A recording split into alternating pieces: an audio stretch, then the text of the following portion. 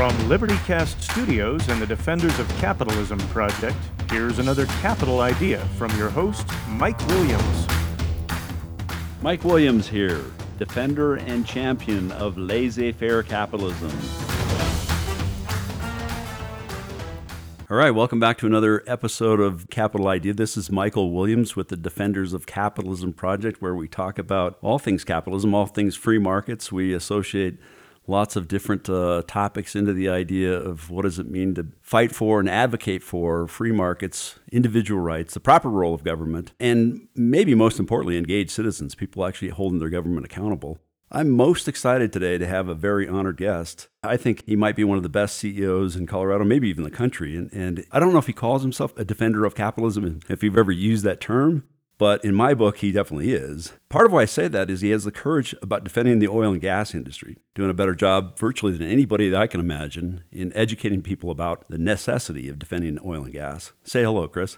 Hello, Mike. Great to be here. And of course, I'm a defender of capitalism. I'm a defender of human liberty, bottom-up social organization, whether it's social, political, economic. It's the unleashing of the human spirit, the human ability to voluntarily cooperate in all different forms. That's what created the modern world. Absolutely. Two things enabled our modern world: the growth of human liberty and the arrival of hydrocarbons. Absolutely. So Chris is the CEO and chairman of Liberty Energy. And like I said, thank you so much for joining us today. We've got a lot of listeners who follow your work, who know you, and want to hear what you have to say about a lot of things. So let's just jump right in. The thing that got me interested in your work, and I'm sure you've heard this a bunch, is this whole North Face thing, right? We've got it up on our website. For those of our listeners who haven't seen it, you should check our Defenders of Capitalism website. We've got this YouTube video of Chris Wright, CEO of Liberty Energy, talking to North Face. I mean, evidently North Face came out and said, the oil and gas industry isn't quite PC enough or clean enough for us, so we're not going to do the fleece pullovers or jackets, the logo work for you guys. And then I don't know how you thought of this. I want to hear the background about that, but you're flipping through the catalog, just showing everyone how virtually every single product that the North Face or outdoor apparel manufacturers all over the world make and use, every one of these products is either made of or very much dependent upon, like most of our products in our modern world, but certainly these made of oil and gas or made of petroleum products, right? Exactly. I mean, the outdoor industry is one of the luxuries that's enabled by the arrival of hydrocarbons and human liberty.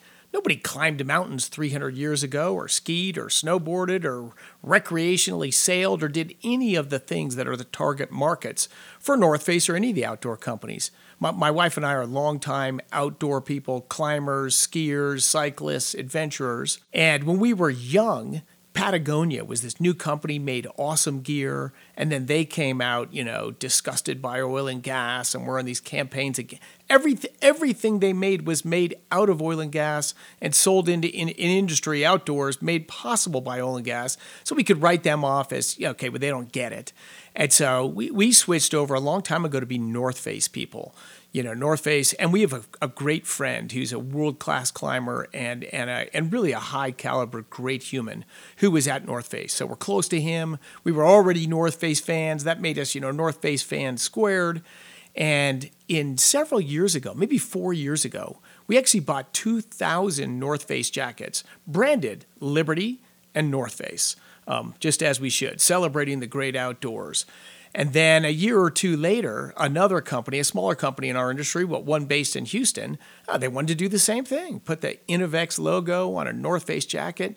And Mike, as you said, North Face came back and said, no, we don't want to associate our brand with your industry. And he pushed back and said, well, what do you mean? How do you do that? And I think they said they didn't want to associate with the firearms, tobacco, pornography, and like hydrocarbons. Those are all. So they were throwing hydrocarbons in with pornography. Yeah, as like some, sin, and even then, I'm a libertarian, so people can participate in whatever sins they want as long as they don't harm other people in the process. But to tie those together, and the irony of North Face, whose just entire existence as a company is only possible because of hydrocarbons. Again, in the specifics, all their products are made out of hydrocarbons. All the activities, you got to drive to the ski area, you ride a diesel-powered lift, or you climb faraway mountains. Well, how do you get there? We fly in airplanes, we ride buses. When you're high on a mountain, there is no water, right? You're high on a glacier. You scoop up snow or chip ice off on a glacier, and then you burn propane to melt it. I mean, it's just there is no more activity more closely associated with hydrocarbons than outdoors, and North Face picks this fight. So the first thing I did was I made a video, just my daughter holding an iPhone, and it's in my sort of nerdy style. It's 6.5 minutes long, and I went through why they were hypocritical, wrong, and a destructive viewpoint. And so, and this, was sent just to people in our company. It leaked out, and maybe got 15 or 20,000 views. And I'm no social media guy, but then a friend of mine, a really bright guy, said, "Chris, you saw the potential of that." Yeah. Well, you said everything that you did, you shouldn't be critiquing North Face. You should be thanking them. What a great customer in this industry. And I said, Alex, you're absolutely right. And then I thought, my maybe serious, maybe too scolding of a tone. Well, I mean, who wants to listen to that? So then I ended up writing like another version of the video that was half as long, like a little more than 3 minutes, in a still honest but had a little bit of a humor tone to it, thanking them for being this extraordinary customer and partners and bringing the outdoor world to life. And then these great editors at Daily Wire who are real professionals, they took this 3-some-minute video, which they shot, and they edited it down to like a little over a minute. And that got like 6 million views. Yep. I mean, I had film crews from Japan coming over to, talk and interview. Like, wow, I'd never been a media guy before. But I learned a lot through that. Make something fun, make it punchy. I didn't ever put any graphics in there. They had great graphics. And yeah, whatever. I got a lot of room to learn in communication. So what was North Face's, and maybe more broadly, the outdoor apparel and equipment manufacturers, how did they respond? I think I saw a little bit of an article in Outdoor Magazine about this a while back, but what was the response? Not necessarily, well, I want to hear this too, like, how did your industry respond to it? Are they like, all right, we got a champion, we got somebody who's going to stand up to this and actually make some sense of it? But how initially did the more environmentally, known, associated with crowd and companies like that, how did North Face respond to it? Well, they didn't. And look, I also believe I love fair and honest discussion and debate. So I actually sent the video to the CEO of North Face before it was released, the original one.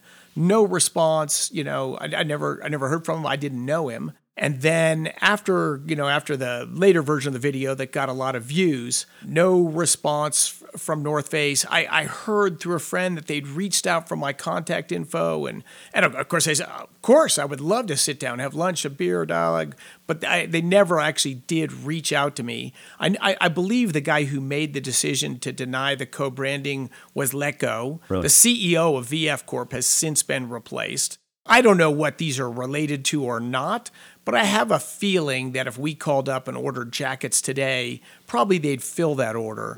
The other problem I think that came from it that I noticed was I went to the North Face website, and of course it was littered with comments from people saying, oh, well, maybe my Gore-Tex jacket's made out of oil and gas, but certainly not my polypropylene underwear. That can't be oil and gas. Like the vast majority of the public has no idea in the outdoor world, no idea that everything they wear is oil and gas, not just used oil and gas to make it. It actually is plastics, synthetic fabrics. They are oil and gas. So that was probably that publicity they didn't want. And yeah, whatever. Maybe there'll be less in-your-face virtue signaling going forward, at least for a little while, I hope. So how do people in the industry, in your industry itself, react to that? Because from my perspective, there haven't been enough people like yourself, articulate, outdoor people, environmentalists to the core, and saying, I this is my environment too. I want to live in a clean place. I want to enjoy myself. I want to enjoy the great outdoors. But how did people in the oil and gas react to your advocacy and standing up to that kind of, like you said, virtue signaling? Oh, yeah, I think people liked it quite a bit. But of course, it's something our industry should have been doing all along. Exactly. We've just generally been kind of keep your head down. People don't like you. So, we'll just deal with the government when we need permits or stuff like that. But people don't like us. Let's keep our head down. And that's just a terrible strategy, of course, because that means how do people know? People didn't even know all this outdoor stuff is made out of oil and gas. People don't realize how integral their quality of life is to hydrocarbons in general. And that's shame on us for not engaging in that dialogue. And when we do, it's in these sort of carefully scripted talking points from the legal and PR department, and people see right through that as well. Come on. So do you feel like you've emboldened people in your industry now? There's more people who are actually, I mean, I'm sure you're familiar with Alex Epstein, who's done a lot of work in terms of trying to make the case, the moral case for fossil fuels. His Center for Industrial Progress, and I think he's had some impact. But I'm curious, you're now a star. I mean, you're getting probably speaking gigs. Maybe you don't even have time to run your company now. You're like you said, a media personality, speaking all over the world and being asked to comment on this kind of thing. But has it emboldened more people in the industry to take a whole new, fresh look at their own industry and the true virtues that they offer? Well, I hope so. But, I would say my success to date is probably marginal at best. That still the general attitude is, thanks a lot, Chris, you're taking the arrows for us and standing up. And my immediate response is, I'm not taking any arrows. If you're honest and sincere in what you communicate, it's hard for people to shoot arrows at me. I speak about climate change all the time. People say you should never do that. I think it's critical. The misunderstanding of climate change is not only leading to this assault on our industry, but it's leading to this assault on capitalism and bottom-up social organization that you and I are so passionate about. This is not stuff to be quiet about. This is stuff to be outspoken about in a thoughtful way. Most of the people that are very passionate about climate change or hate our industry, they don't know that much about climate change. They don't understand that everything has trade-offs. Do we have negative impacts of our industry? Of course. It's just the positives are so much larger. But how would a kid or someone who's a real estate developer know that today if our industry's silent? Yeah.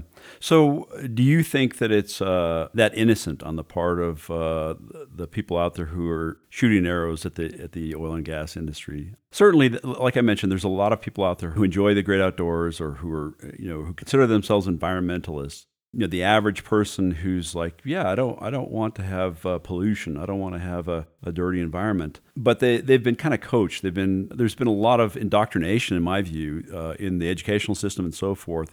Do you think there's innocence on the part of the people who are actually advocating for this extreme environmentalism that doesn't make those trade-offs, that doesn't really account for the net benefit versus the cost? Well, I think it's a mix of all sorts of things. Look, first of all, the level of naivete is crazy high. I mean, I've debated climate change on TV, and in the TV breaks, the climate campaigners are asking me for the climate facts. I mean, literally the knowledge of people very passionate about it in general is pretty low. So I think for most people, it's more a cause, it's a mission, it's a search for meaning. It's not they've done the math, they understand the damages of climate change and how for less than we could spend less on the cost to get more benefits. I've yet to meet, I've met one or two in probably hundreds of dialogues that are familiar at all really with those trade-offs. And maybe they have a different view than I do than the trade-offs, but most people are just unaware of it. And I think of the youth today, you mentioned in schools. Yeah, this indoctrination. I mean, it's in elementary school now, it's in junior high, it's in high school, it's in college. If I speak at high schools or colleges, maybe the most interesting. I'll show up on a college campus and there are people with protest signs and, a packed room that's almost a sort of hostile environment. I haven't been shouted down yet. But in that dialogue, I think opinions change quite a bit. If you lead with, hey, here's where I came from, here was my view, here's what I've learned.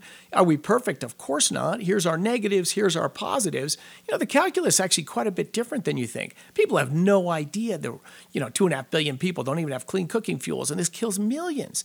College kids are idealistic. They want to make the world a better place. Most of them just believe that climate change is this existential threat, and who wouldn't want to push back against an existential threat? But at the end of a lecture in college, I'll have a line of people for internships to get more information, people saying, hey, look, I've been against your industry my whole time. I just never realized that before. So most people's opposition to hydrocarbons and sort of climate mania is really it's broad, but it's very shallow. So I think it's very movable. The public just wants to they want to make the world a better place. They want to feel passionate about something. There's, of course, 15% or whatever that, no facts are going to move them. And There's maybe 15% on the other side. But it's that 2/3 of humanity in the middle Shame on us. They've only heard one thing. What a shock they believe it. Yeah, yeah. So how did you get so passionate about industry? Tell our audience a little bit about your background. I know you have a heavy science background, MIT. You grew up here in Colorado. We have a lot in common. You grew up, I love the outdoors, love skiing and cycling. Tell people about how you started in Colorado and your educational background and how you got really passionate about energy. So I would say two things quite impactful from my youth. One was, so I was sort of a math science guy. I mean, I got above average quantitative skills, and I was super fascinated by science fiction, astronomy, whatever that was. And then the mania.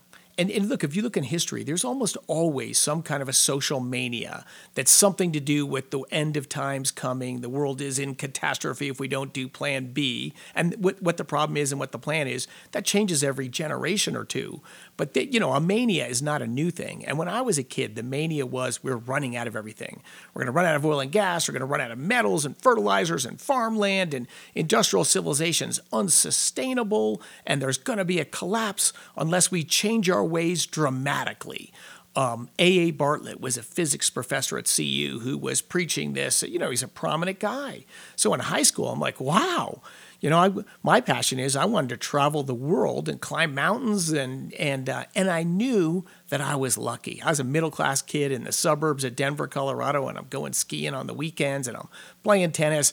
I had no illusions that I was super lucky. And I went down to my dad's office when I was about 12 years old in downtown Denver, and I saw a homeless person on the street. I knew nothing about substance abuse or mental illness, but I just couldn't believe that there was someone without a roof over his head or enough food to eat here in America, in Denver, in this modern time. That had a searing impact on me. That, look, my life is awesome. I was very optimistic about my future. I'm an optimist by nature, but I knew there were a lot of people that weren't in a good place. They didn't have the basic things that gave you and me our opportunities in life. So my passion since that day forward has been freedom. I learned in my researches, originally a 12-year-old kid, I thought, there's so much fewer poor people than there are wealthy people. Clearly, a small shifting of resources from here to there should fix this problem, and I was outraged that we hadn't fixed it yet. So I'm 12 years old. I don't know anything about economics, so I probably had that sort of simpleton view that maybe defines a lot of people's politics. And then as I started to spend time in the ghetto, when I was in college, I didn't go to class a lot. I hitchhiked up and down the East Coast and spent times in Harlem and the ghettos in D.C. and Roxbury in Boston and Cambridge. So and then I traveled in the Caribbean and Africa to go to poor countries. And it was the up-close personal view and understanding that just dramatically changed my views, made me a hardcore libertarian I was reading Milton Friedman and Tom Sowell maybe by 17 or 18, but that, the light probably wasn't fully on for me until 18 or 19, that the only cure for that moving resources from A to B never cures poverty, never makes people happy. So I became sort of committed to capitalism, free markets, limited government, but very importantly, rule of law. And in Africa, why are they poor and wealthy? They don't have rule of law. They have, sort of corrupt, kleptocratic governments that don't give people those basic liberties to build their wealth and build their businesses. It's amazing to me how many people think of Africa in the wrong way. They think, okay, there's poverty there, and we can help them. We can pull them out of poverty. We'll go over there and we'll drop food, we'll drop medicine, we'll give them stuff. Versus the old idea of teach them how to fish. And your point, most importantly, is actually having a structure that actually respects rights, respects property rights, and actually has the rule of law. I mean, that's the best thing we could do for Africa, right? Is actually having them understand more clearly what it means to have markets, to have property. Because they're so resource rich, they would take off. They would be incredible. Yeah, again, when I was young, originally I was in this search for what causes poverty. And then, again, maybe my late teens or 20 years old, I realized that's the wrong question. The human condition throughout all time and everywhere was poor. The question is what lifts people out of poverty? And my quick summary there is I say three different things in order. Number one, rule of law in institutions. The Glorious Revolution in England and really the American Revolution, if you enshrine rule of law and limited government and human liberty. Humans are ingenious and they will create wealth and opportunity and happiness and joy. Number one is institutions. Number two is culture. If you have a belief in the future, you have a trusted family infrastructure, you know who to trust, and you never lose sight that my future is up to me. You have these cultural values. You look at Lebanese immigrants or Jewish immigrants all around the world, or Indians from Gujarat province. They leave a poor, troubled place in India and they kick ass all over the world. Tom Sowell wrote tremendously on this in Migrations and Culture. But culture is just huge in the road out of poverty. And then last is education. If you have 1 and 2, you don't even need a lot of education to do well. But if you have all 3 of those, there's just no chance you're going to be poor. You don't need all 3. But so everything my wife and I have done outside of our family and business is in those 3 areas, because those are the 3 areas where you can improve the life opportunities, particularly for those less fortunate. And here you are going great guns on number 1. Doing our best about it. So what do you think happened? I mean, you talk about your observations, and oftentimes that can be better than classroom education. But what do you think happened in terms of our education that made it so one-sided for kids today to grow up and not even be exposed to maybe just the other idea about, well, wait, there's trade-offs with regard to anything, and look at how much we depend on, just for our very day-to-day lifestyle, how much we depend on the energy industry. What do you think? How did that happen where we just had an education system who really blew it? Well, look, our education system changed dramatically, really in the 60s and 70s, and these changes started in the 50s. If you look at American education before that, the average academic achievement of a teacher was above average. Teacher was now we had a different we had different rights and a different social structure then, so teachers were almost all women. So it was limited mostly to women, but this was an aspiring education. The best and brightest wanted to become teachers and did become teachers. And there was a belief in this American system. There was this belief in capitalism, belief in science, belief in whatever. And then education slowly, through collective bargaining rights, slowly became sort of a unionized top-down interest group. We're going to control the interest of the teachers. The average quality of people going into teaching declined. The freedom and the joy and freedom of being a teacher just slowly got squelched. And American educational performance versus countries around the world went from among the top to, heck, we don't crack the top 20 today. Yeah, it's amazing. So, yes, we had a structural change in our education system that I think removed the normal feedback loops of teach the things that are most successful and most enlightening for kids. And, now teaching is a way over-politicized profession. You talked about climate change and energy, when did we lose our way there? How come there's so many people here? Look at the timing of the arrival of this. When I was in college in the 80s, right, probably a third of the professors were communists. Because if you were an academic or intellectual, that was sort of the contrary thing. Well, capitalism is evil, and they were at some level apologists. Communism has just not been done right, but it should be scientifically designed from the top down. Universities tend to be pretty divorced from how the world works, and they want to define themselves as contrary to that. That's what makes them special. That's what makes them needed. And then the Berlin Wall fell, and the Soviet Union collapsed, and we went through a time period where it wasn't fashionable in any structure way. Sort of the lie was given up. Right. Everybody who lived under a communist government, even the people that were in the government, wanted to embrace, Western capitalism. East Germany wanted to be absorbed into West Germany. That sort of view of this top-down designed social and economic system, it sort of lost its luster. Unfortunately, it's getting it back. But this is when the environmental movement really filled that gap. If you're a university, a top-down person, you either haven't participated in or don't believe in sort of the free interchange of society. Well, what's my meaning now? Well, and this was just so perfect. Well, there's the capitalism is driving us headlong off the cliff, and the world's going to be destroyed. And now it's not in the name of communism, but it's in the name of saving the planet. That we must redesign how society works and how it's energized and how everything works. I mean, it's just too perfect.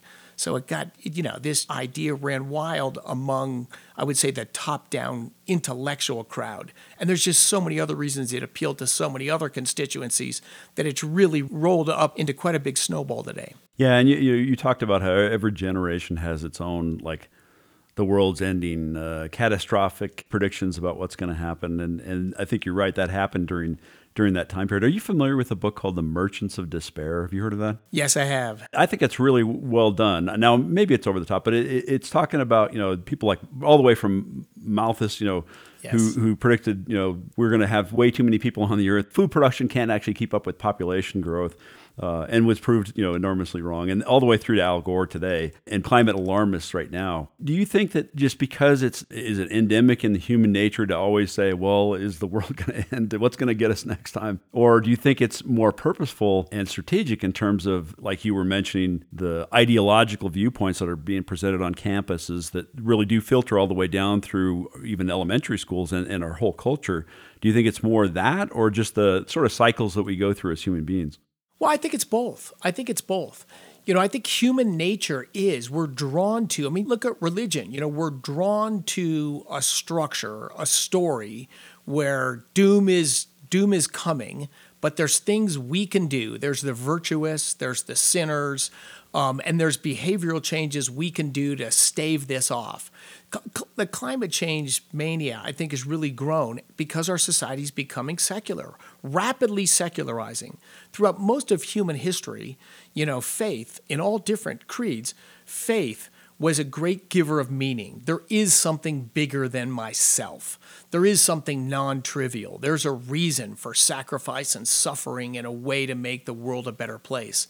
That drove most of humanity, I think, and still does in lower income countries. They think that climate change stuff is sort of silly. I don't think they pay attention to it. But faith is still often very powerful there and gives people toughness and meaning and belief and a source of love. Whereas that's fallen out in wealthy Western societies, kids have got to be about more than their social media feed and getting their new iPhone, right? They crave meaning and feeling, and they're not getting it from traditional sources.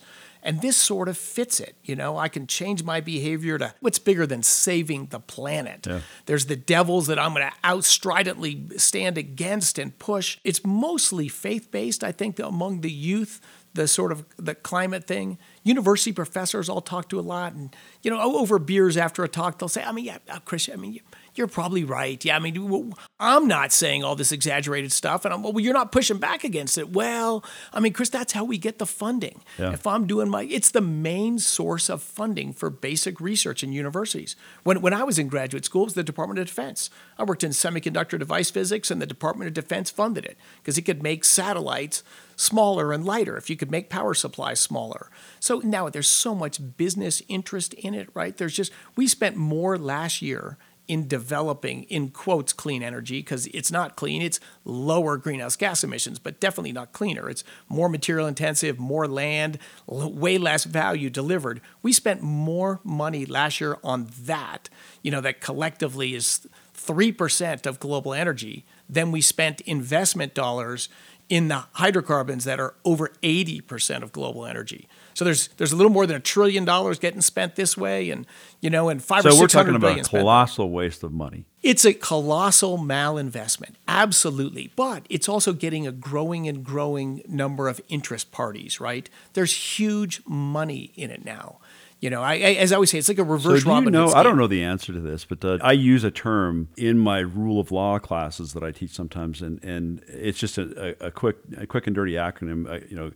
Government grant-based science right now, and I think that's a big part of it. You're identifying the fact that this is so politicized. There's these interest groups. You have these people who are saying, well, I can get funding this way, and then there's a feedback loop that says, okay, I gotta keep saying the alarm stuff is going to happen, or else I'll get cut off from the funding. But when did that happen? Where we went away from, and maybe you don't know, but it used to be the entrepreneurs and the businesses in America invested in long-term research themselves. Bell Labs or any number of large institutions would invest in technology or innovation or research for the future, and then all of a sudden that dried up. Because oftentimes bad money pushes good money out, and now you have the government. 90% of all money that's really long-term, serious research has strings attached to it, right? It's true. The corporate sector was incredibly important in driving basic research. Think of the invention of the transistor. Think of the commercial production of oil and gas and then the refining of it. This was American entrepreneurs at their best. Most of the great things we have today, heck, nitrogen fertilizer, my favorite use of hydrocarbons, right, is to produce nitrogen fertilizer that's responsible for half of food production. That was two chemists, an academic chemist and an industrialist in Germany that just changed the world with these awesome innovations. And Mike, you're right. The corporate role in research is shrinking. I do think it's unfortunate. And government funding, I'm totally fine with government funding of basic research. But as you just said, the problem is the strings attached. It's what gets funded and that's what where I'm doesn't not get fine funded. because there's always those strings attached, right? Right. The role of the government should be in funding basic research. Like if climate change was this existential threat, I think the data is pretty compelling that it's not. It's real. It's slow moving.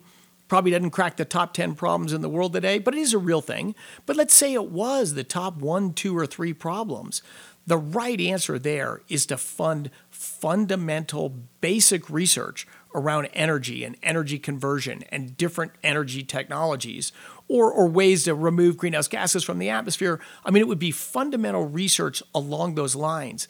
But almost all the money is not spent on that. It's sort of subsidizing low energy density, intermittent, unreliable energy sources like wind and solar that have been around for 2 decades and really don't have much prospect to play a meaningful role in the global energy system. So how does that get pulled over people's eyes right now? Because you hear a lot of bright people say, well, wait, maybe that was the case in the past, but no, we're starting to see the curve change where no, clean energy, the renewable energy, wind and solar, those are now really much more cost effective, and they're just on the verge of actually being able to provide plenty of cheap, reliable energy for in the future. How do they rationalize that? So yeah, interesting dialogue for sure. I think the scales are falling off a lot of eyes there. Maybe not for clearer thinking, but for the investment money. Look, Germany and the United Kingdom and Denmark have really invested the most as a percent of their economy and trying to change their energy systems. And the results has just been disastrous. Isn't Germany now, this kind of goes back to the Ukraine thing, but isn't Germany now having to restart some of their coal plants because they shut down some of their other fossil fuel stuff? Oh, well, they never closed the coal plants. They tried to close them down and shrink them. But yeah, Germany's this great case study, right? They spent like 22 years and over $1/3 trillion. And that's economy, a seventh the size of our economy. So think of them. They spent sort of $2.5, maybe $3 trillion to completely transform their energy system. And what did they get? They went from 81% of their total energy from hydrocarbons to 75%. Not even 10%, not even 10% of their total energy got transformed. And they ended out more than doubling their electricity prices to triple U.S. electricity rates before the Russian invasion of Ukraine. Wow. So they sort of enfeebled their economy. They pushed their low to middle income people into poverty because energy became so expensive. And if you make energy expensive and unreliable, guess what? People consume less of it. United Kingdom is another classic example. Their total energy consumption has dropped 30% because everything that it takes energy to make just left the United Kingdom. Instead of being made in a natural gas-powered factory in England, it's made with coal in Asia and then shipped on a diesel ship over. It turns out and really, it's not for lack. Well, there hasn't been intelligent effort, but there's been a huge amount of funding. Wind and solar are in the electricity sector. 20% of global energy gets delivered by electricity. If we pave the whole planet with solar panels, the ceiling is 20% of global energy system. You can't get high temperature process heat to manufacture things. You can't have remote energy that can store things. Even their theoretical limit isn't very high. And you do hear these stories, well, wow, their costs have declined dramatically. Most of that was just scaling up in manufacturing. Yes, if you make a lot more of something, you can make it cheaper. But the cost of wind and solar is actually on the rise now because they've gotten the manufacturing efficiencies better. So now it's down to material costs. And they're very, 10 to 20 times more materials, which are energy intensive and expensive to make in wind or solar to produce the same amount of energy as, say, for example, a natural gas power plant and drilling natural gas wells and building natural gas pipelines. And oftentimes they're not taking those raw materials into account in terms of the actual energy production or net benefit, right? Oh, of course, they call them zero carbon fuels. Well, I mean, a wind turbine is made out of oil and gas. It's lubricated with oil and gas. It's shipped and assembled with oil and gas. And when it breaks, it's a diesel truck drives out and they take that several 1,000-pound oil blade and they stick another oil blade on it. So yeah, of course, they're not zero greenhouse gas emissions. They're lower greenhouse gas emissions, and they may be 75, 80% lower greenhouse gas emissions. But of course, that's not our only impact on the planet. Dramatically more land. I would say definitely more pollutants as well. Solar panels are super energy intensive manufacturing. Their dominant polysilicon is dominantly made in China, all in coal burning factories, a ton of it, a disturbing amount of it with slave labor. Like, this is not low impact on the environment stuff. And of course, the impact on the land. Everybody's seen wind turbines and solar panels around. Well, you can see everywhere what makes 4% of U.S. energy. Most people have not even seen an oil and gas well, that provides, or just oil and gas, even without coal. Oil and gas are 70% of U.S. energy. So it's just a bigger footprint on the land, a bigger footprint on nature, and a bigger footprint on material and energy usage. But it is lower greenhouse gas. It checks Chris, that one box. So we were talking about the situation in Germany.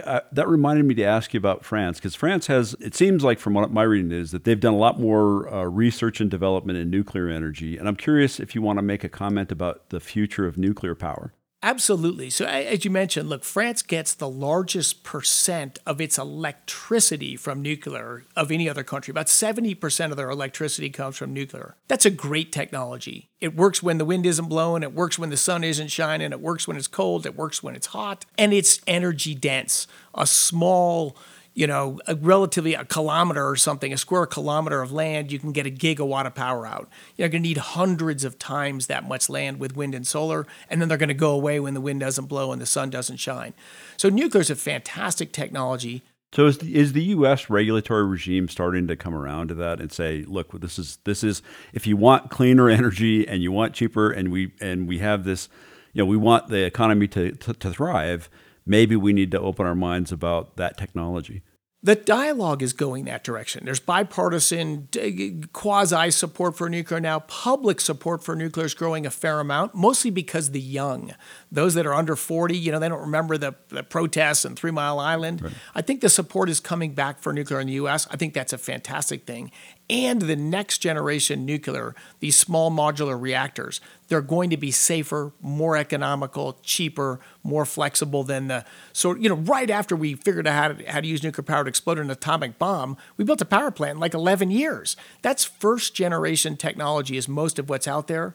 What'll come in the next 5, 10, 20 years is going to be next generation. It will be great.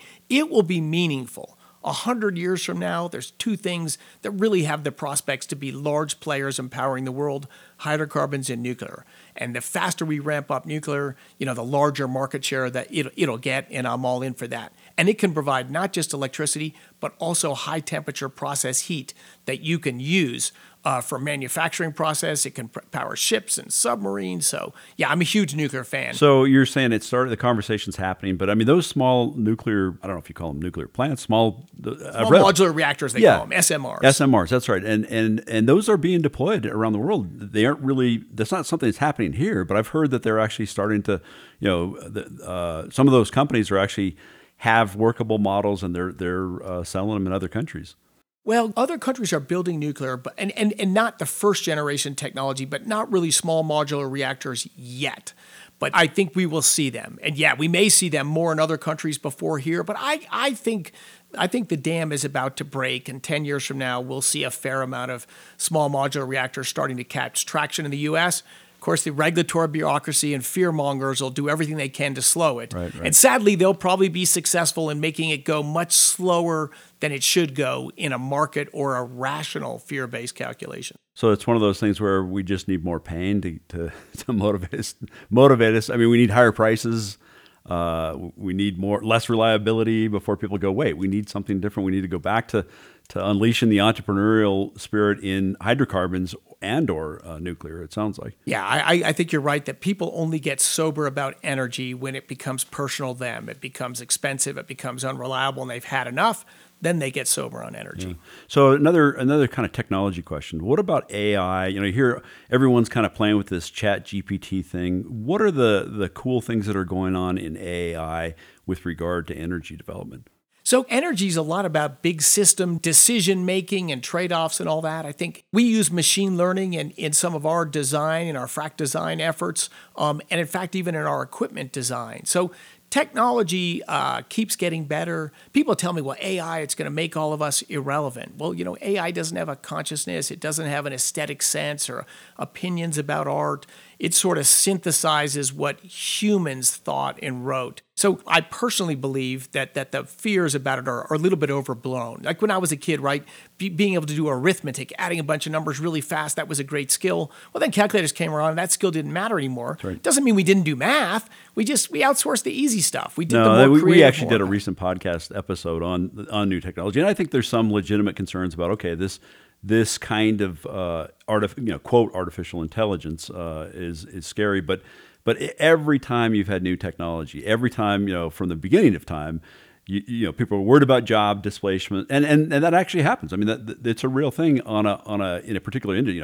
The horse and buggy whip type thing. Henry Ford displaced a lot of people in transportation that way, but the vast numbers of jobs beyond that are created is just incredible. It's great for our economy, and we need to have more innovation like that. So I'm not too concerned. I'm just wondering how it's impacting that industry. Another question I have for you, and this is maybe I don't want this to be out of left field, but so you're sort of economist as well, and I saw that you're on the Denver branch of the Kansas City Fed. So I got to ask you, as a libertarian, are you a Fed guy? Are you a supporter of the Fed? What is your view on the Fed and their activities today, and how they're dealing with the inflation problem and the centrally planned banking scenario? So I can't, obviously, my disclaimer, I'm not speaking as a member of the Federal Reserve. I'm a board, but I am not authorized to speak for the Fed. So I'll just give you my personal opinions. I do think the Fed's an important institution, and I do think it's a necessary institution. And let me tell you why. And maybe it's a little too much economics. No, the U.S. thrived in the late 1800s, sort of the golden age, huge growth in wealth with cyclical ups and downs, but people got better. And it was a period that was deflationary because the economy was growing faster than the gold supply. So we had deflation, but that was okay because we didn't have dominantly a wage economy. We had a barter economy. So, hey, my thing got more value than yours. We got to trade at a different ratio. That's not a problem. Once it became where and even in the 30s, this was the case, where the majority of Americans, and today almost all Americans, get paid a set dollar wage or salary. My salary is $80,000 a year. You can't lower someone's salary. It's a social thing. And in fact, in the Great Depression, they made it illegal to lower someone's salary.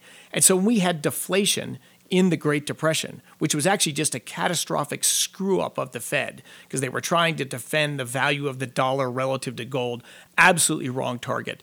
They didn't get, when you create deflation in a wage economy, you're going to get high unemployment, unless you can lower everyone's wages, but you can't. On a practical basis, you can't lower people's wages. So the Fed made a catastrophic mistake in the Depression. I think they were the main cause of it. The FDR certainly wasn't helpful, and he added on to it. So that's a different place. So now we have an economy that grows rapidly and productivity grows at a rate. The supply of gold does not grow at all at that rate or even in sync with that. So to me, the perfect monetary policy is basically what our goal is today, is you don't want 0% inflation, because then if you've got someone who's not very productive or times are economically tough, you can't lower their wage at all. With 2% inflation, there's a little bit of a spur of action today because it'll be more expensive tomorrow. There's a little bit of if somebody's an underproducer or your industry's in great stress, if you keep wages flat, you're effectively lowering your wage burden slowly. A little bit of inflation, steady inflation, I think is the perfect monetary system, and that is the goal of the Federal Reserve. This does sound a little bit like Fed speak. I mean, I'm surprised that you're saying that. My view is that during the late 1800s, the primary reason why there was such growth, well, it wasn't necessarily because, it wasn't a barter economy so much. There was free banking in the sense that you had, lots of innovation going on in banking and banks having their own currency and so forth, and you didn't have the centrally planned aspect. But it was because you had so much more freedom, so much less regulation, so much more freedom, and therefore so much more entrepreneurialism and the use of people's minds and an explosion of growth. But I hear you saying that the Fed today having a target of 2% inflation, 2% of my money being worth that much less every year is a good thing. And it sounds like it's the dollar is not a store of value. The dollar is a medium of exchange. Well, it should be both. It's a short-term store of value. It's not a long-term store of value because it's designed to be worth less every year. Well, by current policy, right? Exactly. But that is the current policy. I personally believe it's the right policy, and I believed this long before I joined the board of the Fed. In fact, I joined the board of the Fed because we were tipping towards a risk of deflation. Japan has had 30 awful years of economic thing. And there's a lot of reasons for it, but a major one is deflation. Once you go into Europe was teetering that way as well. Negative interest rates and deflation is just corrosive to a society. And there's not simple, great fixes to this problem. Yeah, so I don't know if I'd agree with you on the cause. Certainly, there's no disputing what's gone on with Japan. The question is, what's the cause and effect? And so I got to have you back on for a whole new discussion about central banking and monetary policy and the Federal Reserve, to whatever degree you can talk about that. But I got to ask you, are you optimistic? I mean, I know you've got kids. You've got a recently married daughter. Yes. And one of the things, that, especially this whole climate change thing, people are talking about. Kids are saying they don't want to have kids anymore. I don't know if you want grandkids or but everyone wants grandkids. Right, yeah, right. Of course, I want grandkids. So, how optimistic are you right now? Especially, and I didn't even get to the whole ESG thing. I saw you at the Colorado Business Roundtable a few weeks ago, and I thought you did a fantastic job of talking to this guy at BlackRock. Maybe we can have you on again to talk about the whole ESG, DEI, woke thing that's going on in our culture right now. But I'm want to end on the idea of how optimistic are you about the future? I'm optimistic. Short term, we've got a lot of headwinds, but you can go through history. We've had horrible times in the past, much worse times than we've had today. And the human spirit and human cooperation have engineered their way through it. I mean, the Soviet Union was horrific. It fell. Obviously, Russia today is just as bad, but those things ultimately will go away because Russia is not this great threat to the world. It's a weakened, failing state, terrible for the number of Russians there, but success snowballs and failure tends to snowball too. Well, especially when people have courage like you do to actually stand up to it and just say what they think. What is reasoned policy? Let's try to figure out what the actual observing reality is and balance it against what human needs are. To me, that's one of the biggest things. When you use the example of the Soviet Union or lots of problems that we have today, but when people just say, wait, let's stand up to that and fight back in a reasoned way, it's amazing how bullies collapse, myths dissolve, and we have a much brighter future. Exactly. We'll only change direction with bold people standing up and pushing for change. But if you look at some poll data, even like on woke, as you described, the people that are under 25 are a lot less woke than the people who are 25 to 35.